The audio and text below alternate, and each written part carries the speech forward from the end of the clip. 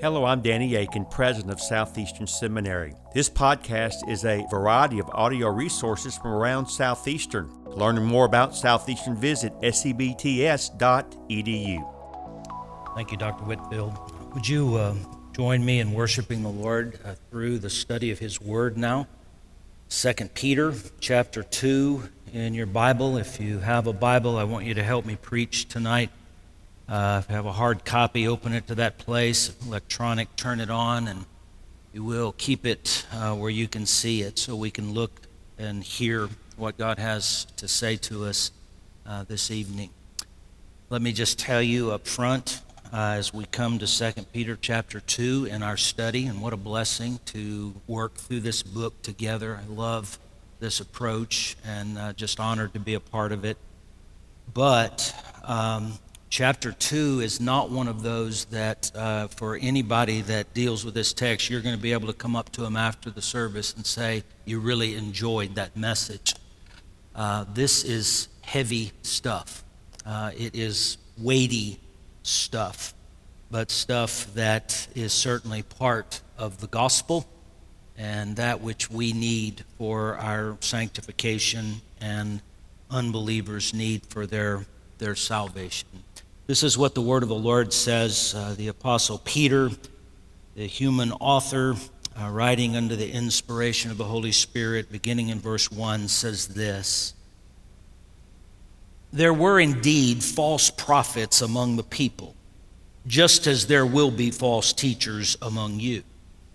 They will bring in destructive heresies, even denying the master who bought them, and will bring swift destruction on themselves. Many will follow their depraved ways, and the way of truth will be maligned because of them. They will exploit you in their greed with made-up stories." One of the most discouraging things that ever happened to me as a pastor happened in a very brief conversation with a sweet senior adult lady in our church who was trying to encourage me. That time our church was broadcasting our worship services on television. We were on a 1-week delay, and consequently our services were broadcast on a Sunday morning a couple of hours before we actually gathered for that week's service. I remember walking into the auditorium one Sunday. She met me at the door with a big smile on her face, and she excitedly exclaimed, "I watched my 2 favorite preachers on TV this morning, you and Joel Osteen." I had enough about me not to respond in the moment, but I can tell you as clear as I'm standing here, as I walked away from that conversation, what I was thinking. I was thinking, and you think we're saying the same thing? Beloved, let me tell you something. There is a thin line between the evangelical orthodoxy that we embrace and expound and the heretical teaching that many of our people will ultimately buy into. That thin line is represented in this passage of Scripture at the very beginning of what I read a moment ago. In fact, in most English translations, it translates the first word as "but." Peter is making a contrast between what has been said before. And if you just kind of reflect back, if you've been here, our first 2 chapel services, 2 brothers wonderfully expounded this chapter for us. Our president, Dr. Aiken, talked to us in verses 1 through 15 about the growth in the Father and the godly character and nature and conduct that we're compelled to. And then J.D. Greer, a couple of weeks ago, helped us work through verses 16 and following, in which Peter talks about the inspired scriptures, the prophetic word. But that prophetic word was given as part of an eyewitness testimony to something incredibly important that was being undermined in the church during this time by false teachers.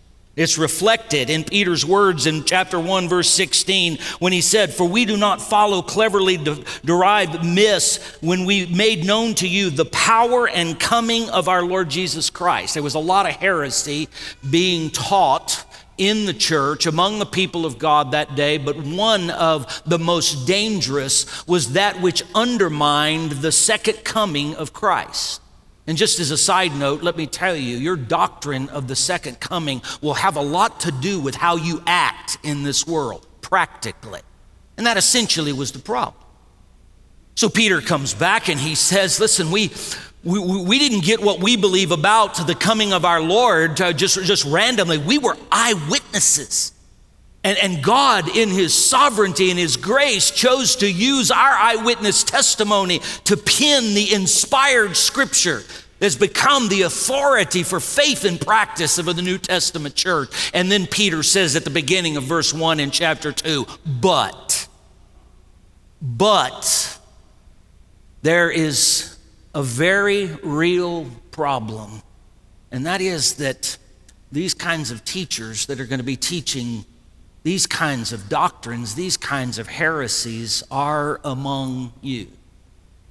In fact, he says they've always been among the people of God. You see it in verse 1. There were indeed false prophets among the people. No doubt Peter had in mind that which was a reality in Deuteronomy chapter 13 when God told the people through Moses, when a prophet arises that works miracles and does supernatural stuff, don't follow him when they're trying to take you away from me.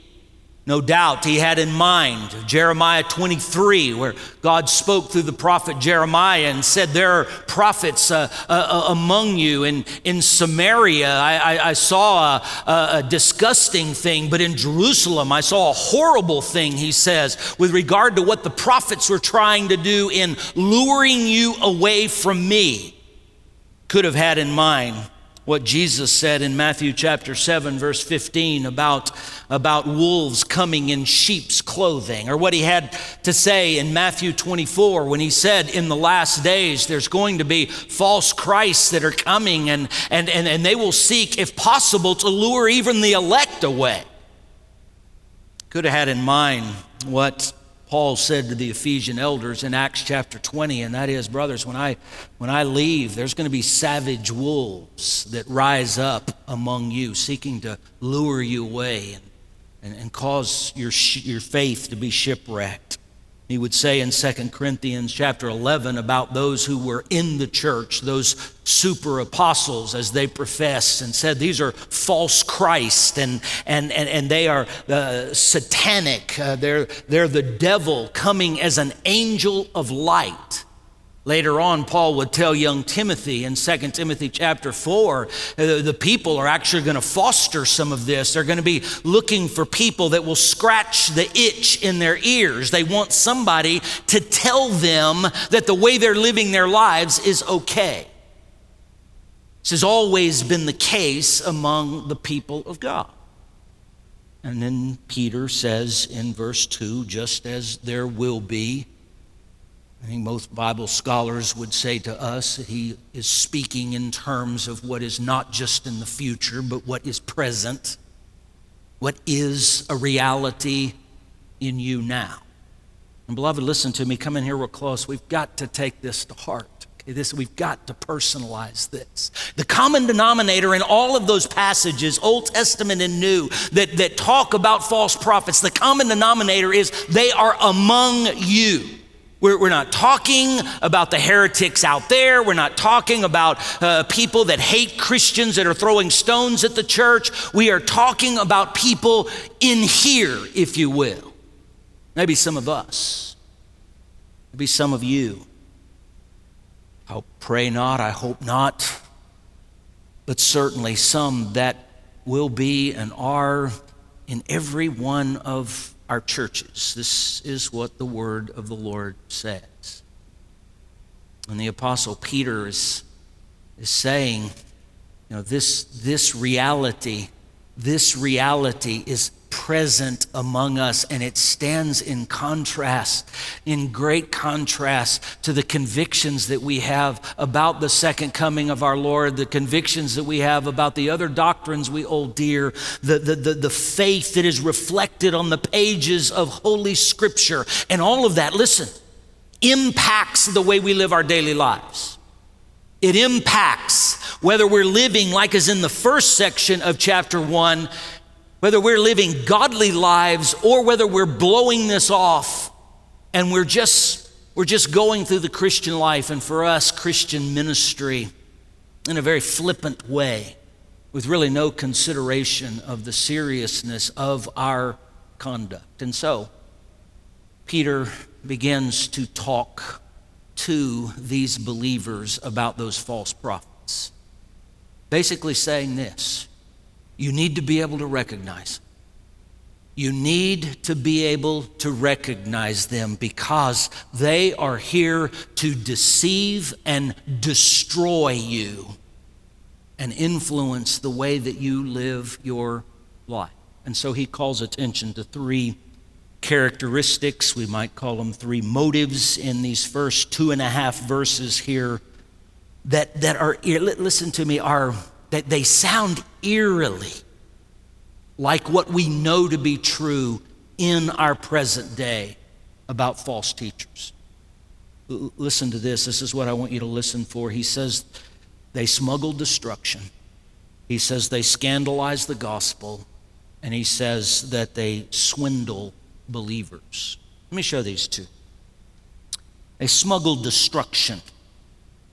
A number of years ago, I was traveling a lot internationally. I was kind of tired of coming back into the country, and some of you have experienced this and standing in long lines. And so I heard about this expedited global entry service, so that you could get approved for, and then you could get through quickly through customs coming back in. So you had to fill out an application online, pay a fee, and then set up an interview.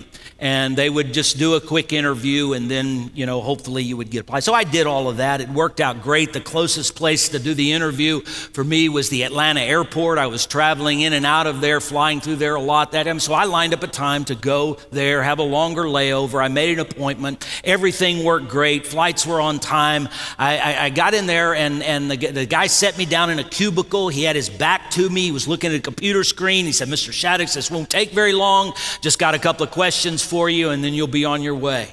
He said, the first question is this: Have you ever been guilty of a customs violation? Well, I just kind of laughed, and I said, "No, that's ridiculous. Of course not." And then he said, "Well, it says right here that in 2002, you tried to bring some switchblades back into the country from the Philippines." My palms started sweating, and I began to remember exactly what he was talking, and he was exactly right. I had been in a market in the Philippines. My boys were young. They collected knives. I saw these cool switchblades. I thought this would be great for their collection, so I bought them, and then I took them home, or so I thought. But you see, what I didn't know was that it's illegal to bring switchblades into the United States. And I could prove that because, you see, I actually declared them. I made it easy on these guys. I put them on the sheet there because I didn't know. But the United States government wasn't impressed with my ignorance. And they confiscated my switchblades, and they denied my application for global entry. Let me tell you something. Peter tells us that when false teachers come into the church, they do not declare their goods at the door. They don't tell us what they have. And so he says in the middle of verse 1, they will bring in destructive heresies. I think Peter tells us how these guys work. I think he tells us what they teach and where they're headed. He tells us how they work in this word translated in my English translated bring in. They will bring in. This is a word that means to bring secretly, to do it by stealth. They don't come in announcing, "Hey, I've got some baggage here, some stuff that's just totally ridiculous that I want you to believe." But this is something that is done under the radar. And this is one of the reasons, beloved, listen to me, it's one of the reasons that so many of us don't give attention to this inside the church. We might give attention to it, to what we hear in the voices out there, but we're not looking for it inside the church. But Peter says they work by stealth. And you see what they're sneaking in are not like a switchblade, which I'm assuming the reason you can't bring those things in is because they can be harmful. They can cut you, and they could even possibly kill somebody physically. But here in this text, he says they're bringing in destructive heresies. There's a word used here that reflects eternal destruction. Eternal destruction. He says this is what they are. They're bringing in, and they're bringing in under the radar stuff that is far worse than any knife, far worse than any gun can do. This is something that can damn somebody to separation from God in hell for all of eternity. And they're trying to bring it in under the radar. This is how they work. I want you to notice what they teach. Peter unpacks it a little bit. There again, toward the end of verse 2, notice he says, even denying the master who bought them. The word master is the word despotis, from which we get our word despot. It's not used very many times in the New Testament, but it is used several times, including one here, to refer to our Lord. The disciples in Acts chapter 4, when they were praying after Peter and John were let go from their inquisition, they cried out, "Sovereign Lord," and they used this word right here. Has an interesting meaning. The word means a slave owner with complete authority. Now, we would think right here that, in the phrase that Peter uses, even denying the master who bought them, that he's speaking of that redemption, the atonement specifically that our Lord bought for us on Calvary's cross. But attached to this idea of a despot here, he seems to be talking about the practice of a slave owner going to a market and purchasing some slaves and then assigning various tasks to them in his household. And Peter uses this word to describe that which, listen to me, these guys are denying. That which they deny, which is destructive from the standpoint of leading people to eternal separation from God. Now you understand that I can't just throw this out there and tell you that our Lord here is being described as a slave owner and just move past it, not in the day in which we live. And so I want to take a moment to try to put this in perspective, and I hope put something on the table that will be helpful to us even in navigating the day in which we're in. As a pastor, oftentimes, more times than I wish, I would run across someone who struggled in their relationship with God in referring to Him as Father. And that was because though this is where they are wrestling with a relationship with God or in a relationship with God, but just not being able to get their arms around the idea of Him being Father. And that happened because at some point in their past, they had an earthly father who was abusive, who perverted what it meant to be a father. And here they are at this point in the timeline of their life, and this is all that they have to go on is that experience. Well, what I did as a pastor is like what many of you do is not just settle with trying to fix this, because you can't fix this, nor throwing it out, the whole concept of God being a father, but instead move farther back in the timeline. This is what we have to do, and go back to the one who invented fatherhood, the one who is a good father, the one who is never abusive, the one who is loving and patient, the one who came looking for us when we weren't looking for Him. And what I want to do, because it's so important in this person's life and their relationship with God, is to get them beyond this, which is hard to do. I get that, but do everything I can by the grace of God to get them back to what fatherhood is supposed to be. Because I don't want them navigating the Christian life without the understanding of a good father that they have. Well, guess what? We got the same situation when it comes to slavery.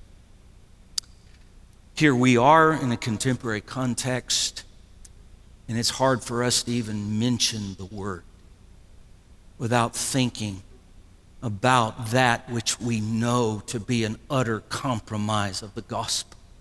That which we know to be that was horrible and sinful, that which treated people like they were lesser than individuals that were slave owners. And all of that and more that we reject and we push back on, and as we should, and we preach against and we champion to overcome in our country, comes back to something that happened. Certainly still happens in many parts of the world, and even under the radar in our own country, abuses, but particularly a time in our country when the idea of slavery was made to be something that compromised the image of God in which people were created. But here we are navigating all of that, and if we're not careful, we simply will stop here.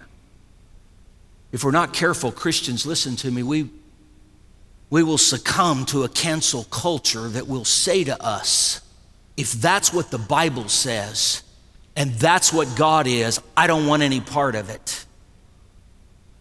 But you see, what we have to do is we have to help shepherd people, and it takes time and it's difficult. Back over on the timeline to the cosmic divine despot who is never abusive, who is never perverts a relationship, in fact, is the good God, one who has purchased us, yes, with his blood, and one who is a good God and a good slave owner. You understand that the ethic of slavery is going to be in relation to the slave owner.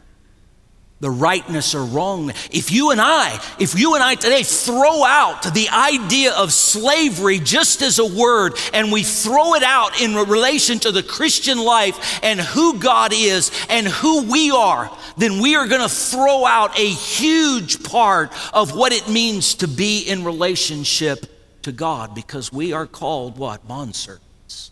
We're called slaves of this despot.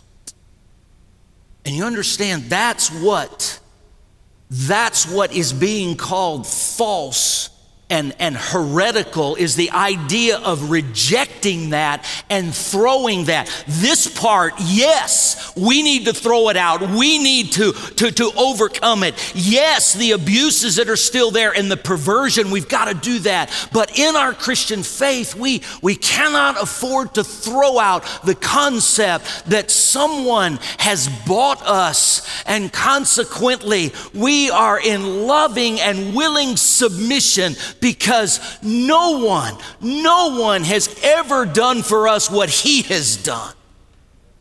And beloved, this is part of the gospel. This is part of the gospel, and one in which Peter is saying, these individuals are throwing that concept out. They're canceling it. They're pushing it aside. And the reason they wanted to do that is because it's a concept that speaks loudly of the lordship of Jesus Christ and our submission to him. And they didn't want any part of that. This is what they were doing. They were denying the reality that Jesus has bought us and therefore owns us. And because he owns us, we live our lives in a way that brings pleasure to him, and we do it gladly, because he's not an abusive, egotistical slave owner. He is everything that is right and good about someone who purchases someone else to make their life better and to give them hope for all of eternity. This is what they were denying. Where would it lead? Where is it leading these guys? Well, he mentions it at the end of verse 1, and will bring swift destruction on themselves. Peter's very clear. He uses the same word destruction here as he uses about those destructive heresies here, but here he's using it in reference to the false teachers themselves, and that is they are destined for eternity separated from God in hell. This is going to be a clear theme running through this chapter. At the end of verse 3, you'll look down and notice that he talks about their destruction, doesn't sleep. In verse 9, he says God keeps the unrighteous under punishment for the day of judgment. In verse 12, he says these like irrational animals, creatures of instinct, born to be caught and destroyed, slander what they do not understand, and in their destruction they too will be destroyed. Very clear about where this is headed. But understand this. There will be those among us who don't declare their goods at the door, but this is their agenda. They are seeking to bring destructive heresies that damn people to hell into the body of Christ, so as to lure those away who may not be there yet in the family of God, but on a journey there, but also to create shipwrecked faith for those of us who are in the body. And there's two applications here you understand. One is to us as Christians. We have to understand this, but a second one is to us as leaders who are responsible for shepherding people in the grace of God and the glory of the gospel. We watch over these people. Not only do they smuggle destruction, but they scandalize the gospel. A number of years ago, I heard an interview with a very well-known professional athlete. He's retired now. If I mentioned his name, you would know him. He was still playing at that time, and in an interview, one reporter asked him why. This was a guy that was known for, just really boisterous. He was boisterous, had riotous living, sexual promiscuity. Everybody knew this, and the reporter asked him how he felt about his influence on young people that looked up to him. His response was interesting. He basically said, "I didn't sign up to be a role model, and I don't want to be anybody's role model." Well, sometime later, they were interviewing another athlete who commented on this athlete's response, and he said this, and I quote, "That's not his call. It comes with the territory." And you know what? He's exactly right. It does come with the territory of anybody that is visible, it is seen, certainly people in prominent positions, but listen, it's true. It's true with those who represent the gospel as well. Notice in verse 2, many, hear it, many. This is among us in the flock. Many will follow their depraved ways, and the way of truth will be maligned because of them. The word translated depraved in my English translated is actually a word that carries sexual connotations. It's used a number of times in the treatment here of these false prophets. It's used at other places in the New Testament to carry this idea of a looseness with regard to sexuality and sexual parameters. And here the Holy Spirit through Peter is saying that there's many. That doesn't surprise you, does it?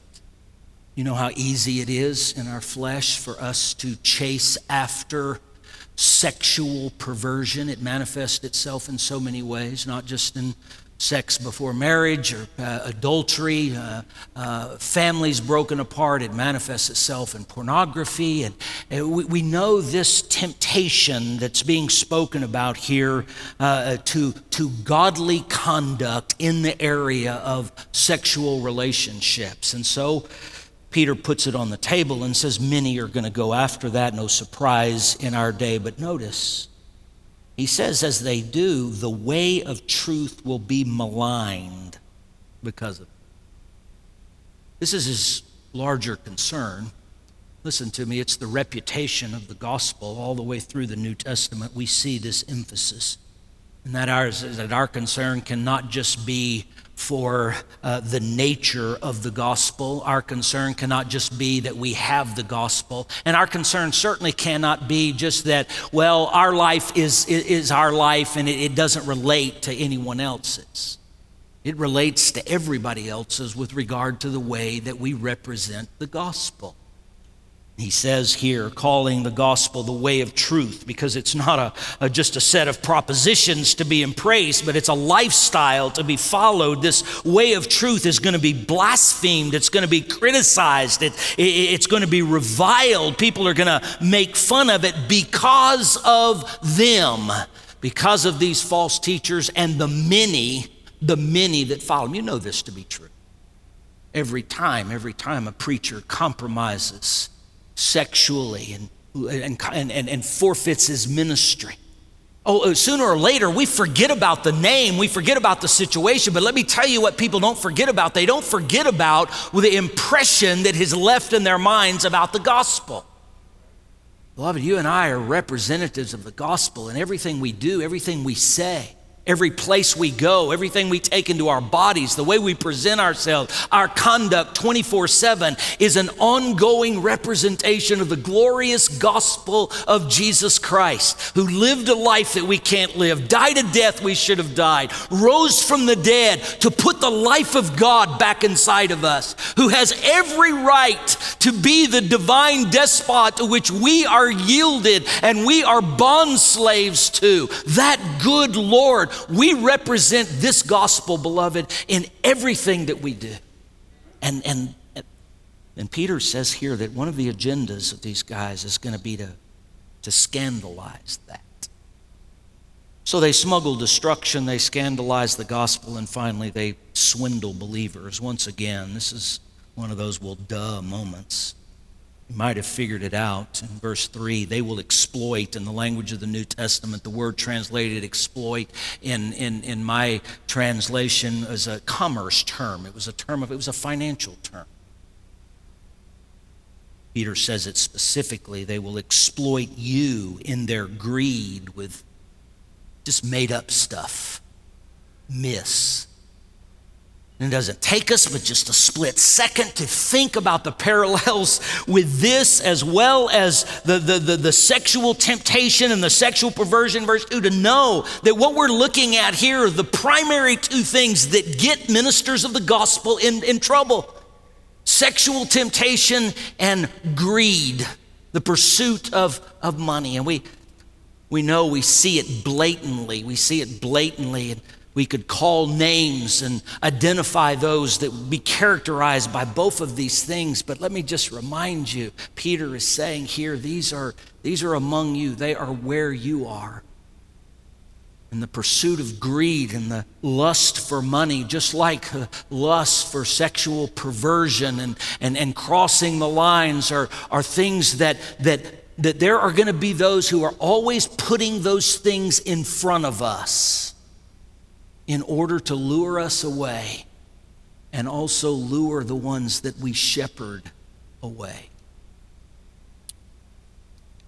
It's been said, and all of us are familiar with this, that federal agents who work with counterfeit money are not taught to recognize counterfeit money by studying counterfeits primarily. The primary thing that they study is the real thing. They get a feel for it, they know the look of it, and consequently, when anything compromises that, they immediately detect it, and certainly that's true. But could I just point out to you here that when we make the parallel to just knowing the truth and just knowing the scriptures and just studying our Bibles, it seems in this text that Peter would say that's not enough. You need to be aware of how false teachers work. He's talked about the scripture in verse 1, and now he comes to this, brothers and sisters, and he says you need to be aware of how these guys operate. And so maybe our best exhortation and application is what Peter says at the end of his first epistle. Be sober-minded. Be alert. Your adversary, the devil, is prowling around like a roaring lion, looking for anyone he can devour. Resist him, firm in the faith. God, we pray for grace to do just that. We pray that you would allow our lives to be permeated by the truth of your word. Give us a hunger for it. And let it be, Lord, the primary thing that we give attention to. But Lord, don't let us Don't let us get lazy. Don't let me get lazy along the way and fail to discern wolves in sheep's clothing. Angel of light, who really is an angel of darkness. God, give us discerning eyes and discerning ears. And use us, Lord, we pray. We pray to shepherd your people to godliness. In Jesus' name, amen. Thank you for listening to this podcast. Consider giving to Southeastern Seminary online or visiting us for a preview day. For information on how to give or sign up for a preview day, visit sebts.edu.